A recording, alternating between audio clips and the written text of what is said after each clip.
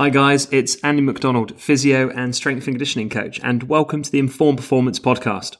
On today's show, I am joined by Jesse Ellis, the Director of Health and Performance at the Portland Trail Blazers. In this episode, we'll chat about communication between physios and S&Cs, relaying information between playing coaches and management, and we'll also discuss some nuances of biomechanics and athlete testing. This episode of Informed Performance has been sponsored by Vald Performance, makers of ForceDecks. ForceDecks can help you to analyse neuromuscular strength, performance and imbalances in your athletes. With an incredibly simple setup and intuitive software, ForceDecks automatically detects over 15 force plate tests and analyses them with a single click, helping you to get quick and very accurate insights on your athletes. To learn more about ForceDecks, visit our sponsor, valdperformance.com. But without further ado, let's get into today's conversation between myself, Andy McDonald, and Jesse Ellis. Jesse, you're a friend of friends, and looking at your Twitter bio, I've dug out that it says you're a devotee of biomechanics and bourbon. So a little bit disappointed we can't have a glass and chat, but welcome to the show anyway, and thanks for coming on. Well, you had to dive pretty deep to get into my Twitter account, since I have maybe a handful of followers. So yeah, I enjoy liquor and I love biomechanics. So I'm ready whenever you want to have that meeting. Cool. Well, hopefully with the pending NBA season, we can organise that if you're on the road. Yes. Just in case this is any of the listeners' first encounter listening to you, would you just be able to kind of outline, I guess, your background through to what you do today? Yeah. So I'm a physical therapist. I've been practicing for probably close to 10 years. I graduated from the University of North Dakota. Was tired of snow and then moved down to Phoenix. And one of the reasons why I moved down to Phoenix was more just the accessibility to sports. There's, a lot of different angles and opportunities. So I was there practicing at, different clinics, private settings, and completed a 3-year fellowship program in orthopedic manual therapy. And then finishing up with that, I kind of fell into sports. So naturally, I was more of a manual therapist and kind of going through just the clinical advancement in my career. And then from there, I fell into opportunity with Exos. I went to China and worked with the Shanghai Institute of Research and Sports Science and was there for a few months. And then from there, got onto the tennis circuit and worked with a few pro tennis players and was kind of overseeing PT, performance, nutrition, etc. And then lastly, I landed in Exos and kind of built my way up into the leadership roles and became the director of physical therapy and oversaw 6 different teams and kind of managed the brick and mortar facilities for Exos. And this will be season 4, I moved up to Portland and became the director of player health and performance. So it's been kind of an eclectic approach between starting as a generalist, then went into manual therapy, then fell into sports, more private sector, and then fell into team sports from there. I mean, correct me if I'm wrong, but I mean, hearing the combination of Exos, which I think is probably really good system, it's a very good system and it's very systems thinking as a sort of approach to things, I'd imagine, combined with tennis, which is a very sort of individualized approach to athlete performance with its, the nature of the game. That kind of contrast but combination must be quite useful now in say the NBA, where you haven't got huge playing squads, but you do need systems and you do need individualized care. Has that kind of, I don't know whether it was conscious to do those two things or just life, but have you found those, that combination has been quite helpful to you at this stage? Sure. The mentality of Exos is very, very structured with dynamic mobility and dynamic stretch and warm-ups and regressions and progressions of plyometrics and different movement patterns. I think they do a very good job with understanding basic sport-specific movements. And in tennis, when you have a private, you're basically one-on-one, it's all about routines and getting the athlete comfortable with their warm-up, cool-down, preparation before the match. Then there needs to be a little bit more customization within the basketball industry, but you have 15 guys. So again, you're still trying to instill those routines that you find in tennis or any other individual sport. But yeah, you just have to kind of manufacture it into maybe a little bit more philosophical approach where you're addressing all of the general needs of players, but then changing some nuances based on history and position and everything else that's involved with athlete care. No, it's definitely a cool combo. Yeah. We've had guests on multiple guests on who either are or have been heads of performance in whatever sport and industry they're in. And I think, heads of performance and director roles can have quite wide-ranging responsibilities and meanings. What does Director of Health and Performance entail for you at the Trailblazers? How does your role function within their setup? Yeah, that's a common question because I think there's a lot of people that from the outside wanting to understand sports. They just really want to know the information of who's leading the department and kind of the goals within that system. But then within team sports, everything's completely different based on the particular sport. And then it varies between teams from there. So on my end, just for context, we run a pretty, I would call it a flattened hierarchy or a decentralized approach, which is, it's kind of the reflection of the sport at hand. So we're in the NBA where it's a 15-man roster. It's much smaller than most pro sports, with team sports, that is. And you can kind of get a little lost with titles, especially with a smaller family. And in our approach, I'm kind of the central quarterback or point guard or whatever you want to call it, but I oversee all information when it comes to health, performance, and nutrition. But within that, every role of our team is very independently driven, autonomy, and there's value with each person, which requires me to hire the right people that can fit those roles. Within that kind of decentralized model, there just needs to be constant communication, especially with time-sensitive or contextual information that I need to provide to the management and coaching. But again, it requires a lot of trust. It requires a lot of, when it comes to leadership on my end, there needs to be kind of a step back approach. I don't want to call it micromanagement or lack thereof, but there is a humility that's required when you allow your staff to have the ability to make decisions. So that's kind of the context of our current setup within the team. And then when it comes to my day-to-day, with information, anything that's pertaining to the health and performance, I provide it to the coaches. I help with our head coach with describing, basically providing updates on health and then giving advice on practice load. And then with the upper management, we really, I try to be black and white. I try to give them very concise information that like my GM needs that information and he wants it quickly so he can make a good decision from what he finds.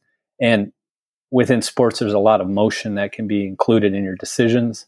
And for me, it just needs to be very objective and protect the athlete and making sure we make the right decision. So that's kind of where the communication piece, there's a lot of different dynamics because I also speak a lot with agents when injuries happen.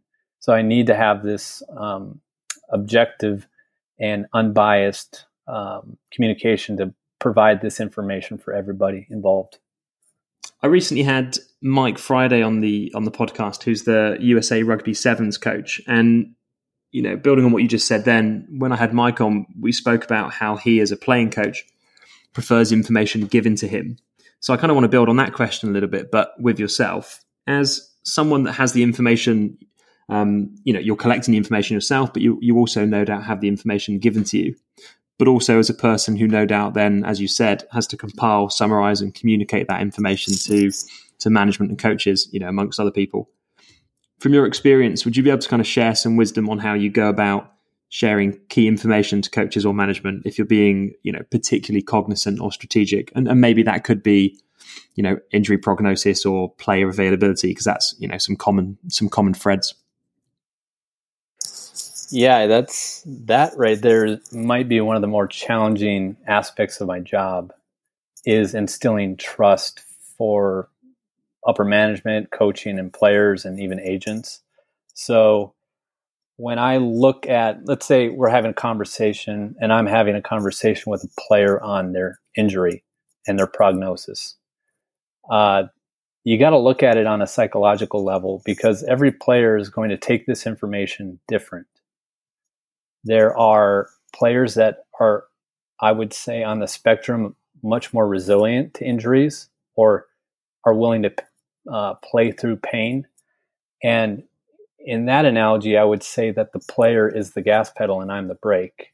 So the language that I give this player is going to be much different than on the other spectrum, a player that is hypervigilant and much more aware of their pain and their injury and their prognosis. Now I'm the gas, and that player's the brake.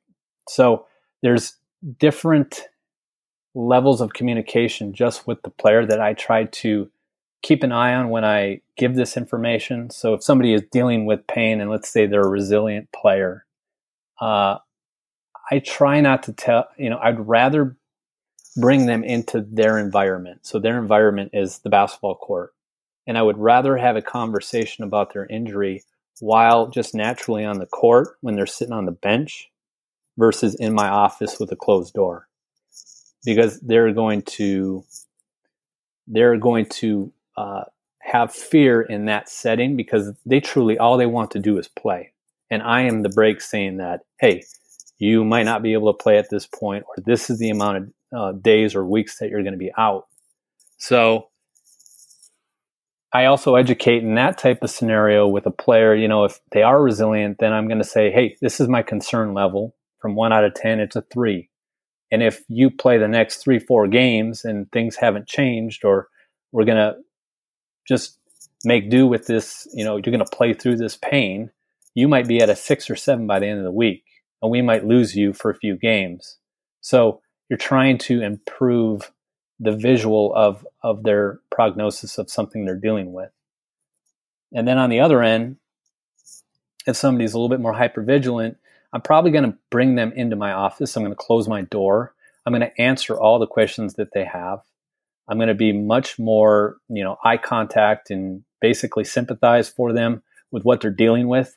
And then I'm going to realistically, talk about the diagnosis and the risks. But then secondly, if there's maybe a discrepancy in how they're acting and what they believe their symptoms are versus something that I've examined, I may relate their function currently to their pain. So if they're able to play through pain, you can kind of diminish some of the fear just showing what they can do at the current status. So there's some communication nuances with players for sure. And I just, it's one of those things that naturally come as the psychology and the person that you're providing this information to. Once you've got that information from the player, or you've had those conversations with the player, and then you've got to go to the playing coach, is that, it's going to vary based on the relationship with the coach, and also the style of the coach and the coach's personality, or the management personalities. But over your kind of career in sports so far, is there a strategy or a sort of a way that you go about that if you're being strategic to give them information that they may not like? Yeah, the environment of the NBA is, we have 3 to 4 games per week, and it's naturally, as a high performance director in this sport, is naturally they can't play, hit the brakes, and you want to present yourself as a professional that's looking for collaboration and not be the bad guy. And our staff jokingly, they call me Grim, or the Grim Reaper, because I'm I'm the guy that walks in with bad news all the time. Hopefully I have some good news, but in general, I am telling them what they can't do. So I will have a very open conversation with our coach and say, what do you want this player to do within practice today? You look through the practice plan, you find out what maybe the top two most valuable things you want to see this player do, and then it has to align with how the player's functioning and the medical diagnosis and prognosis. So it has to have a lot of, I guess, open dialogue and give and take. And the coach also you have to provide information on diagnosis, on if there is a pathology, what's happening, what's the short-term versus long-term risk. Like, you need to inform the coach as much as possible so that he can understand where you're coming from. And, then you have a conversation. If it's practice and he wants our player to practice, and I can say, all right, coach, he's functioning at 80% right now, and we have a game tomorrow. How much do you care about him practicing? If I can guarantee you that he might be 80% or higher going into the game tomorrow, versus if you put him on the court today, he might be at 60% and he may not play. So is it worth what you want out of practice? And if so, this is kind of the restrictions you should have. But you just don't want to be designated as a director that continually just wants to shut everybody down. It's a respect on both levels, for sure. This is a bit of a mean question, and I think in terms of owning and communicating risk, and I think especially owning risk, you obviously want it to be a collaborative and mutually agreed thing, if we call it that. Along your career, how I guess is there anything that's really helped you to understand risk, and how do you navigate communicating risk if people aren't on the same page? Yeah, I mean, that's such a vague question, and it all relates to what are you dealing with medically, right? Are we dealing with a tendinopathy? How reactive is it? Are we dealing with an OCD lesion where there's some long-term impact issues if you push it too hard? Is it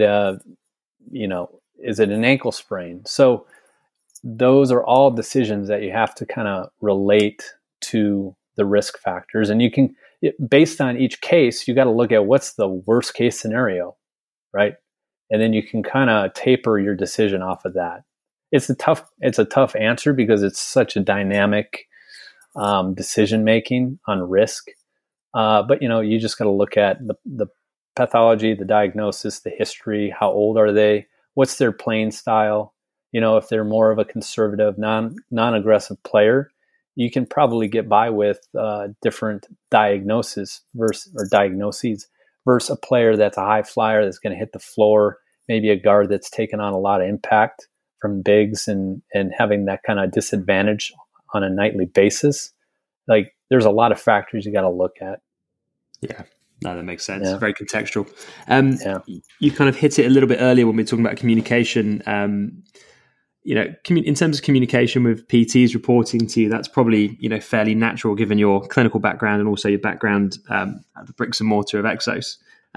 You obviously have to communicate with strength and conditioning coaches and other professionals or technical professionals, and in particular the ones that deal with the rehab processes. And, many of them will have a good general context on injuries, but they might not perhaps have the same depth of knowledge as somebody from a clinical background. When you've got those situations, how do you go about identifying where that person's knowledge is at on the injury that they're going to be involved with? And, do you help structure maybe the education for them around that injury for them to be effective? Yeah, that's a really good question, because, I might piss some people off here, but in general, I find there's a air of arrogance or condescending manner that physical therapists can provide when they are discussing things with a strength coach or with a trainer. Or I've found that out. just through my experience. So you get, ideally you need to know, hopefully you've worked with this person a while, that you can kind of at least understand their level of reasoning and their background. But if you do know, the first thing, like when I walk into the weight room, like the first thing, I don't want to walk in and show myself as an authority where I'm basically minimizing the role of the strength coach and saying, this guy can't, do anything with his right knee at this point. And just kind of have a blanket, vague statement. That's just a sign of disrespect in my eyes. And it also shows a demarcation between myself and the strength coach in front of the player. So, I usually talk to the coach on what I found on the table. So if there's a current update, if I have a functional asterisk that I found and that things are improving, I will just go into details on that. So, he demonstrated with some pain at 30 degrees of knee flexion with the single leg squat. After treatment or after whatever intervention we chose, it's improved by this much. And, let's go and address it with what, you can even ask the strength coach, how would you want to address hitting this range of motion within this squat pattern? Like that could be an easy conversation. And that's a little technical on going into like degrees of knee flexion, but it's, you at least try to provide some insight of what you found on the table, and you respect the input from the strength coach. We've had, Karen. Yeah. And then, the other thing I would say is, if I can't give information of an update, that's on me. That's on me as the PT. I've been sloppy that day. I got lazy. I went into treatment, didn't really get a before and after asterisk, and I can't give a lot of information because it was on me. So if you are a PT and you're having a hard time providing information to a strength coach, that might be on you, and you got to look at yourself in the mirror. So, and we can talk a little bit more about just like diagnoses of certain things that a strength coach may not know, that you might kind of go into detail so that they naturally want to know what you're going to provide them, because it's going to help them in their role. So that's kind of my snapshot on that. I'm curious because there'll be people listening who are from different countries, cultures, and have been exposed to different sporting leagues. We've had a couple of guests on, and a couple that stand out are Alan Hazlitt at the British Olympic Association and Heather Linden at the UFC, both physical therapists or physios who work in settings where kind of co-assessment is very key. I don't know whether you can talk about this from your organizational standpoint, or maybe from an MBA perspective more broadly, but have you seen or do you utilize co-assessment where perhaps you and the strength coach are in the training room at the same time, gathering information on the diagnosis or perhaps the causations? Naturally, that would be a great scenario. I'm not saying that it doesn't happen, but with our timeline of providing intervention and training sessions with players, it gets a little challenging just because of practice and everything else. So that's where a lot of the communication is really important, because there are times where I can't even be in the weight room after I provide the information to the strength coach of what I found. And that's where trust comes in. So there are times when if it's a complicated case, then we'll probably have a co-assessment.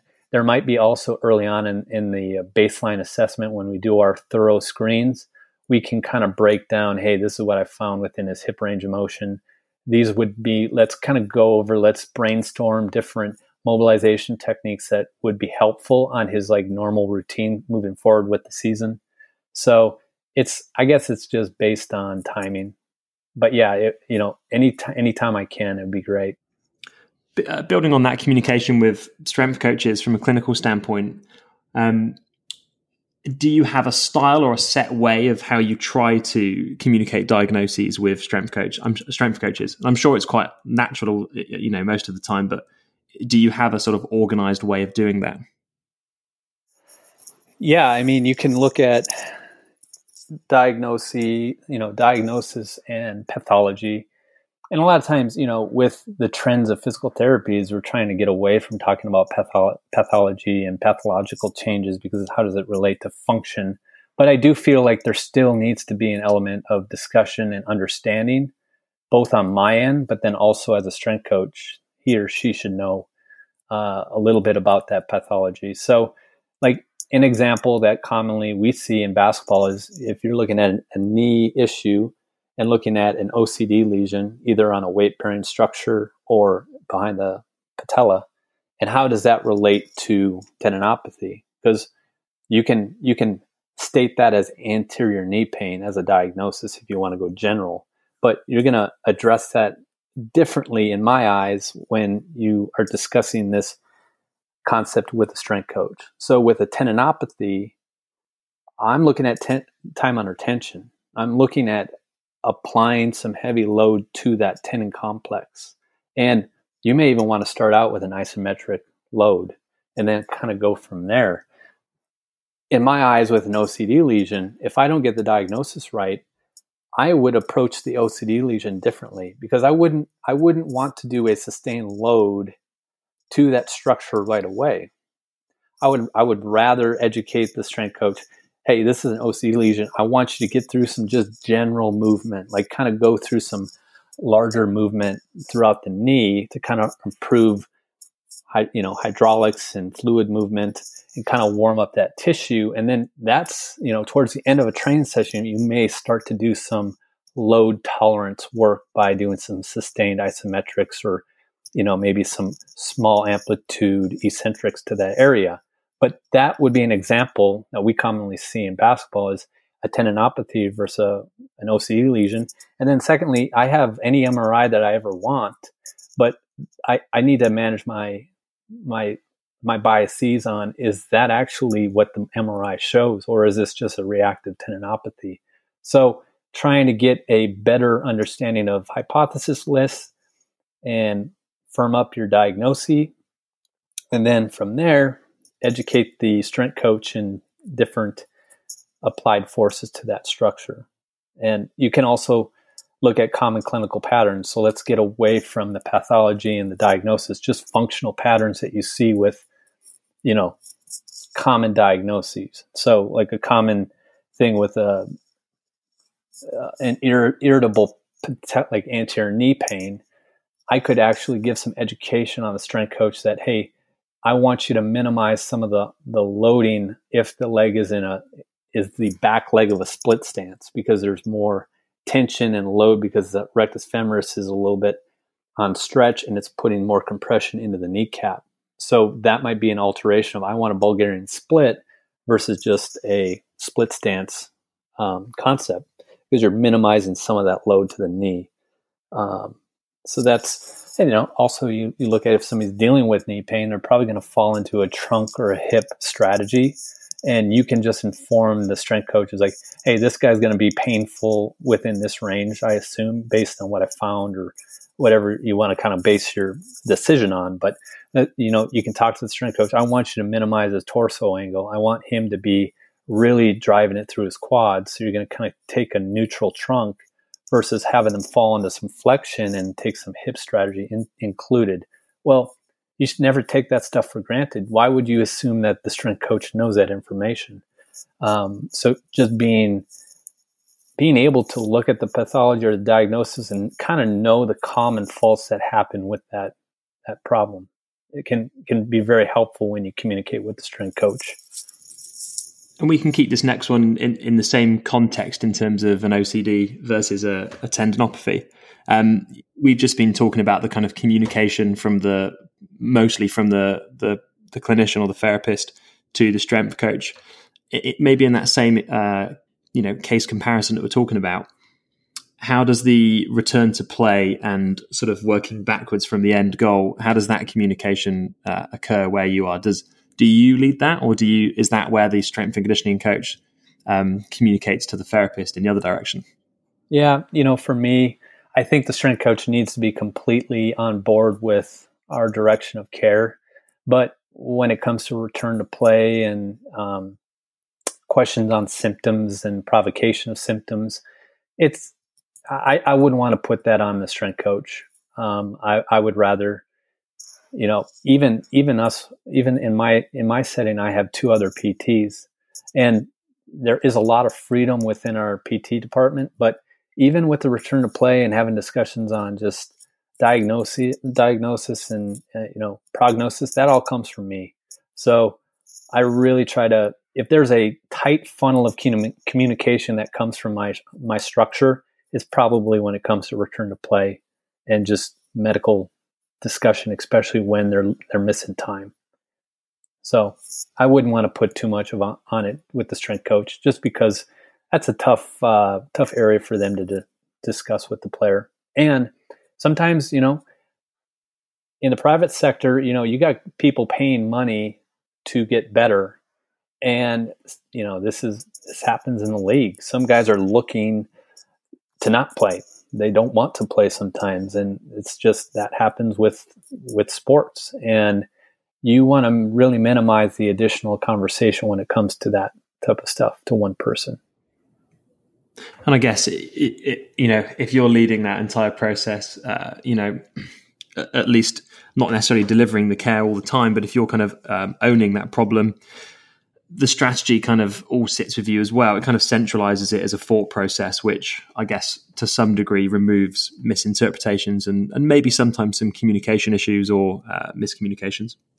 It minimizes that for sure. It also puts a lot, I would say as a leader, I take on a lot of the stress, and I allow my staff around me to just be successful in their role. And I kind of take the brunt of any negative things that happen. And if positive things happen, I try to push it on to the people that work under me. And, that's kind of a sign of a leader, is just making sure people can feel safe within their roles and feel confident when they make decisions. So, yeah, nice point. I mentioned your obvious enthusiasm for biomechanics and bourbon at the beginning. I'd always welcome bourbon recommendations, but let's chat about the biomechanics half of that. There's no shortage of conversations on force plate testing and how to collect data, and I'm definitely guilty of that as a podcast host. Within what is no doubt a broad interest in biomechanics for you, is there anything that's currently interesting for you in this space, or anything maybe overlooked or novel that springs to mind for you? Well, to answer your first question, I'm a Basil Hayden guy. I'm a simple guy. A 4 rows could be a second place, and then a bourbon. I would say a bullet for any kind of old fashioned. But when it comes to biomechanics, I have a sports scientist he was a PT that I hired. His name's Logan Sullivan. He's kind of my right-hand man, and he does a great job. And I hired him because he's a physical therapist, a sports PT. Didn't have a lot of sports science background when he first came into the Portland team, but I basically allowed him a vast opportunity to learn the field. And basically, I liked his pragmatism and how his thinking kind of patterned similar to me. So, when we look at biomechanics, force plates, I think the one thing that nobody talks about is how do we get players to provide full effort for a jump? Like everyone talks about on the technical side of all the things that they're finding, but I would question. I mean, I see it every day. And when you're at game 62 and you're getting them on a force plate, I guarantee you they're not giving you the same effort as, the second week of the season when they had their baseline. So, I think there needs to be much more, dialogue on how do you get somebody motivated, and how is the communication that you provide this athlete? How do you strategize by showing previous jumps, and what should you be striving for this session? Or, even the leaderboard concept, and how can you use that for external motivation to see where they line up with other players? I mean, we transitioned from a certain jump software to, we're at ForceDex because it's just a simpler, it's a simpler package, and it's easier for players to digest their information. So I'd rather have it a simple concept, allowing more effort by our guys. So, when it comes to technical things that we look at, I'm in my second year of my PhD, and I haven't really firmed up what I want to write my dissertation on, but something that I'm interested in is RSI, so reactive strength index, and how does it relate to an active, like a reactive tendinopathy where somebody is symptomatic, either Achilles or patellar tendon, and how does does it delay the RSI? How much? How does it compare to the normative values in basketball? So that's something that, I'm looking into, and there's some issues with even like a drop jump and standardizing it. And, there's questions of how do you get that to be a cleaner test than, let's say, your classic counter movement jump. But we're looking into, I'm looking into that. And then just naturally, how do you improve communication to get guys to give full effort in the middle of the season? Sometimes it's an advantageous, it sucks, but sometimes a guy's hurt, and then you show the last jump that they provided or their baseline. And it was like, you know what? Like, I can't give you much information of where you were because clearly you didn't give me a lot of effort. And those scenarios actually improve compliance, but it's after the fact. And hopefully they kind of stay consistent with the plan moving forward. But you got to be strategic when that happens, because that's like shame on the staff for not pushing that person to jump with full effort, but then shame on the player as well. So, that's some dialogue that we can continue to have just with sports science and compliance and getting guys to do it. That's an issue that not a lot of people talk about on these podcast episodes.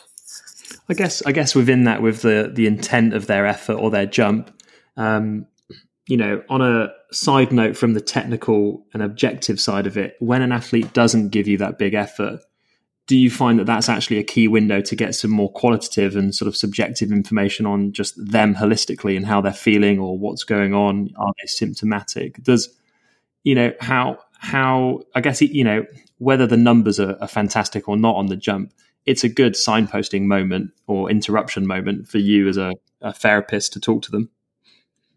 Yeah, I mean, it's a great time to talk bullshit to them and call them out for sure. So, I think there's a natural question mark of how's this guy doing mentally and where's he at in the season?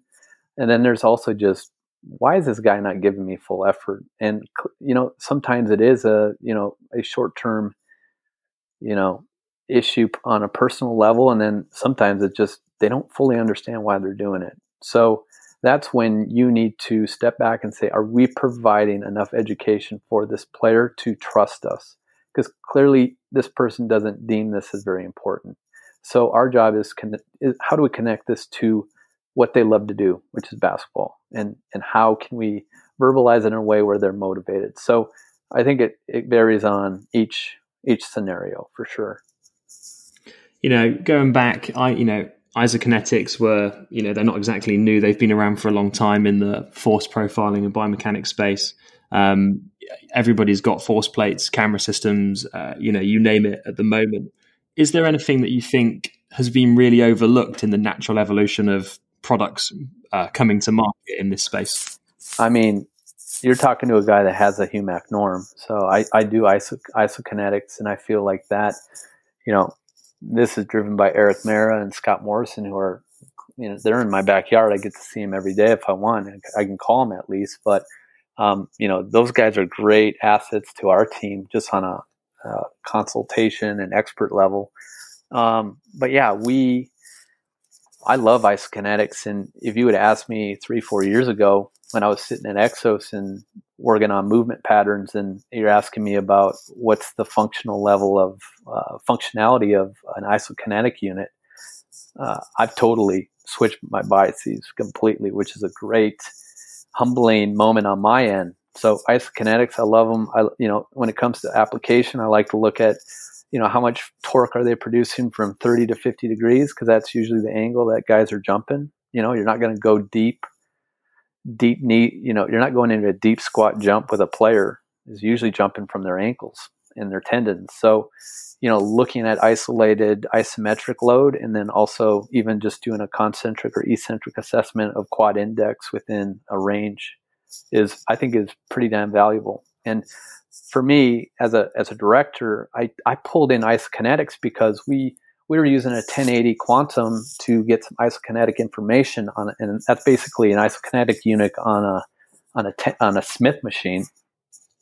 And I was trying to screen guys with their knee health, because I can get an MRI on their knee and see if there's anything that's concerning, but they can fall into a hip strategy very quickly if you do a Bulgarian on a 1080, and I'm getting some false reads and showing that this guy's pretty strong.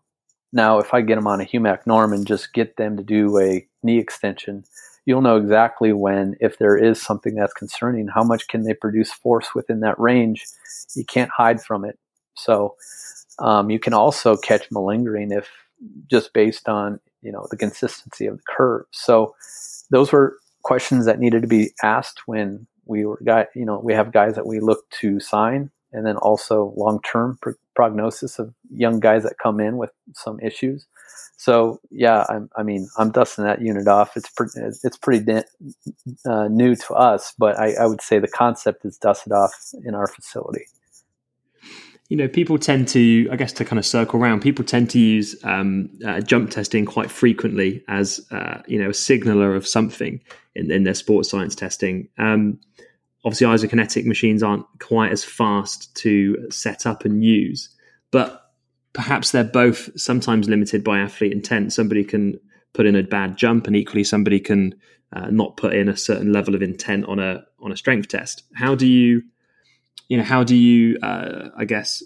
do you test, or how do you trust that the intent is where you want it to be when you do strength test someone, if that's the case?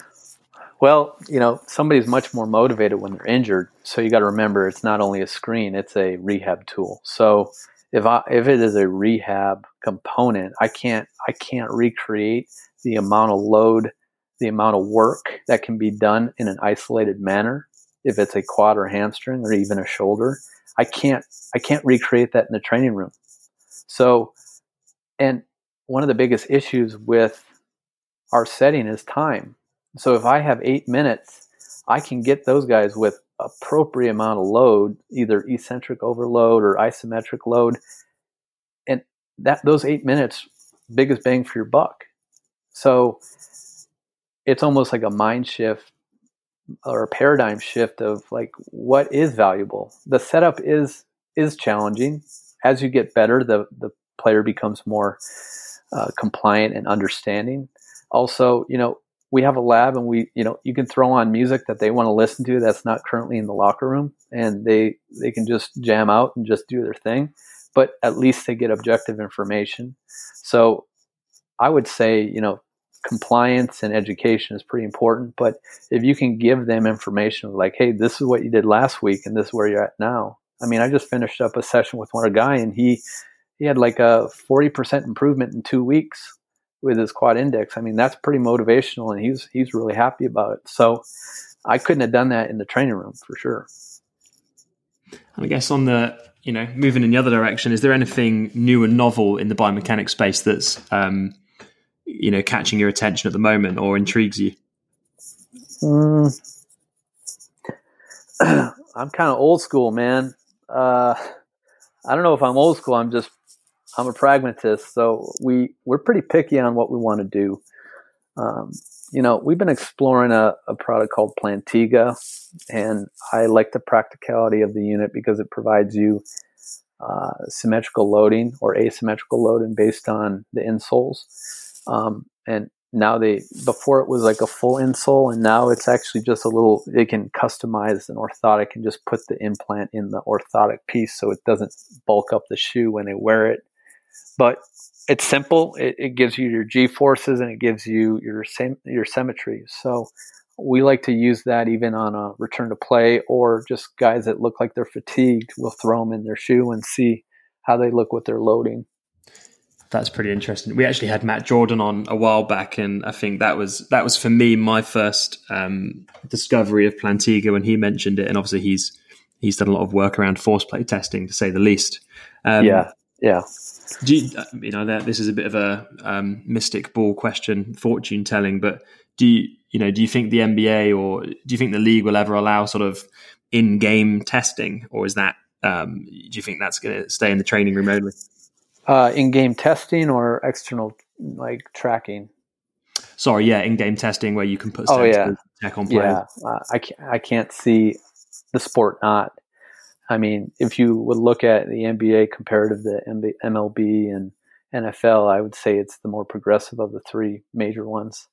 So, and there's just been a big push on load management and general medical care for athletes. And I can't see why that wouldn't be something that will happen in the future.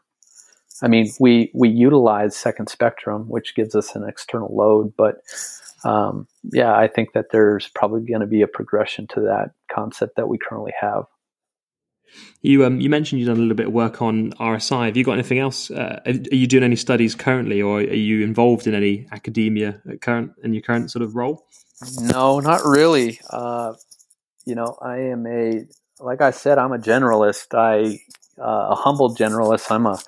Was slinging 30 patients a day for a few years to then honing my skills as a manual therapist and then getting into sports. But I mean, my perspective is I can oversee a lot of things because I've been through a lot and I've seen a lot. But yeah, my second year of my PhD, I got to start, deciding what I want to be when I grow up. So I'm currently still looking, but those are the things, RSI, just because it's closely related to the stretch shortening cycle and the tendon complex.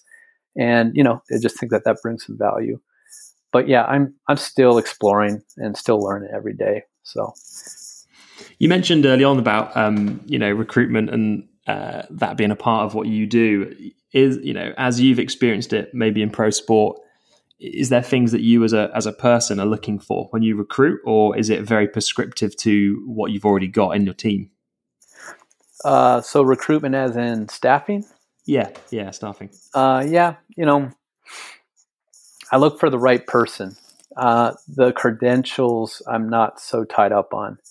I like strength coaches that are pure strength coaches. I like PTs that are pure PTs, but it has to happen in the context of our team.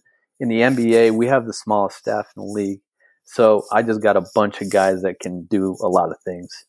And that's just for that's for us as a team to excel. It has to happen. So, I'm always looking for individuals that can fill many gaps and just hungry, like low ego, humble people. I look for people that have a story. So I look for people that have gone through some trauma in their life and have come out on the other end and are resilient and have this almost appreciation of where they're at in their career. So that's things that I really lock on when I look for applicants.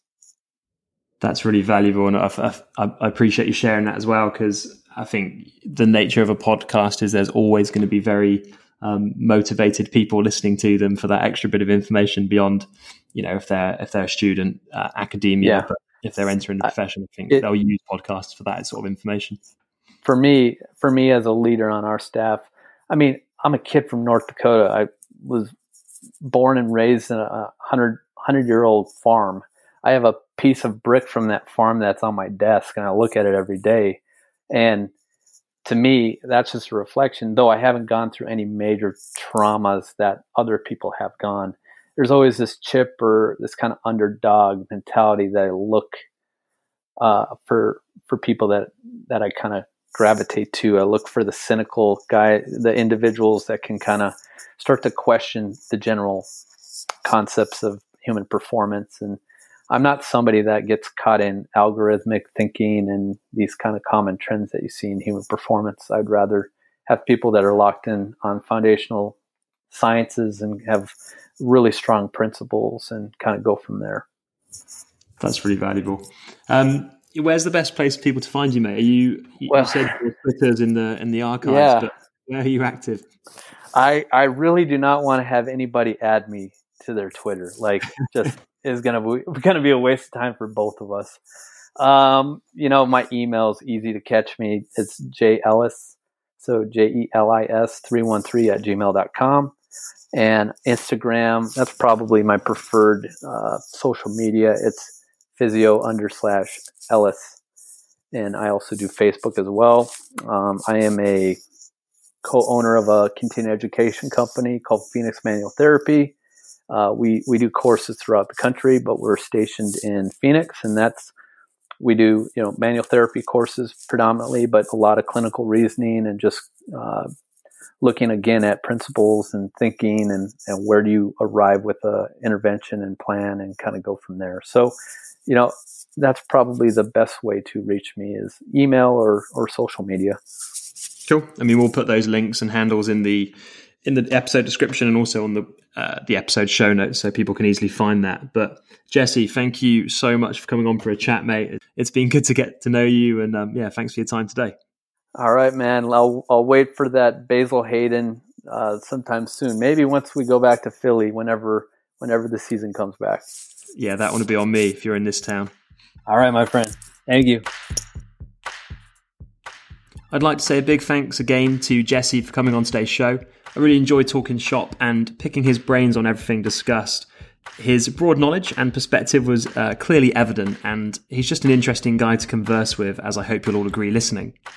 Please hit subscribe if you haven't already. We've got some more great guests and conversations coming up at the moment, so hit subscribe to ensure you don't miss any of them. Today's conversation, like all episodes, will have show notes which you can find at informperformance.com. You can also find us on Instagram at informperformance or on Twitter at informpod. Thanks for listening to today's episode of the Inform Performance podcast with me, Andy McDonald. Tune in next week for more performance and sports medicine insights.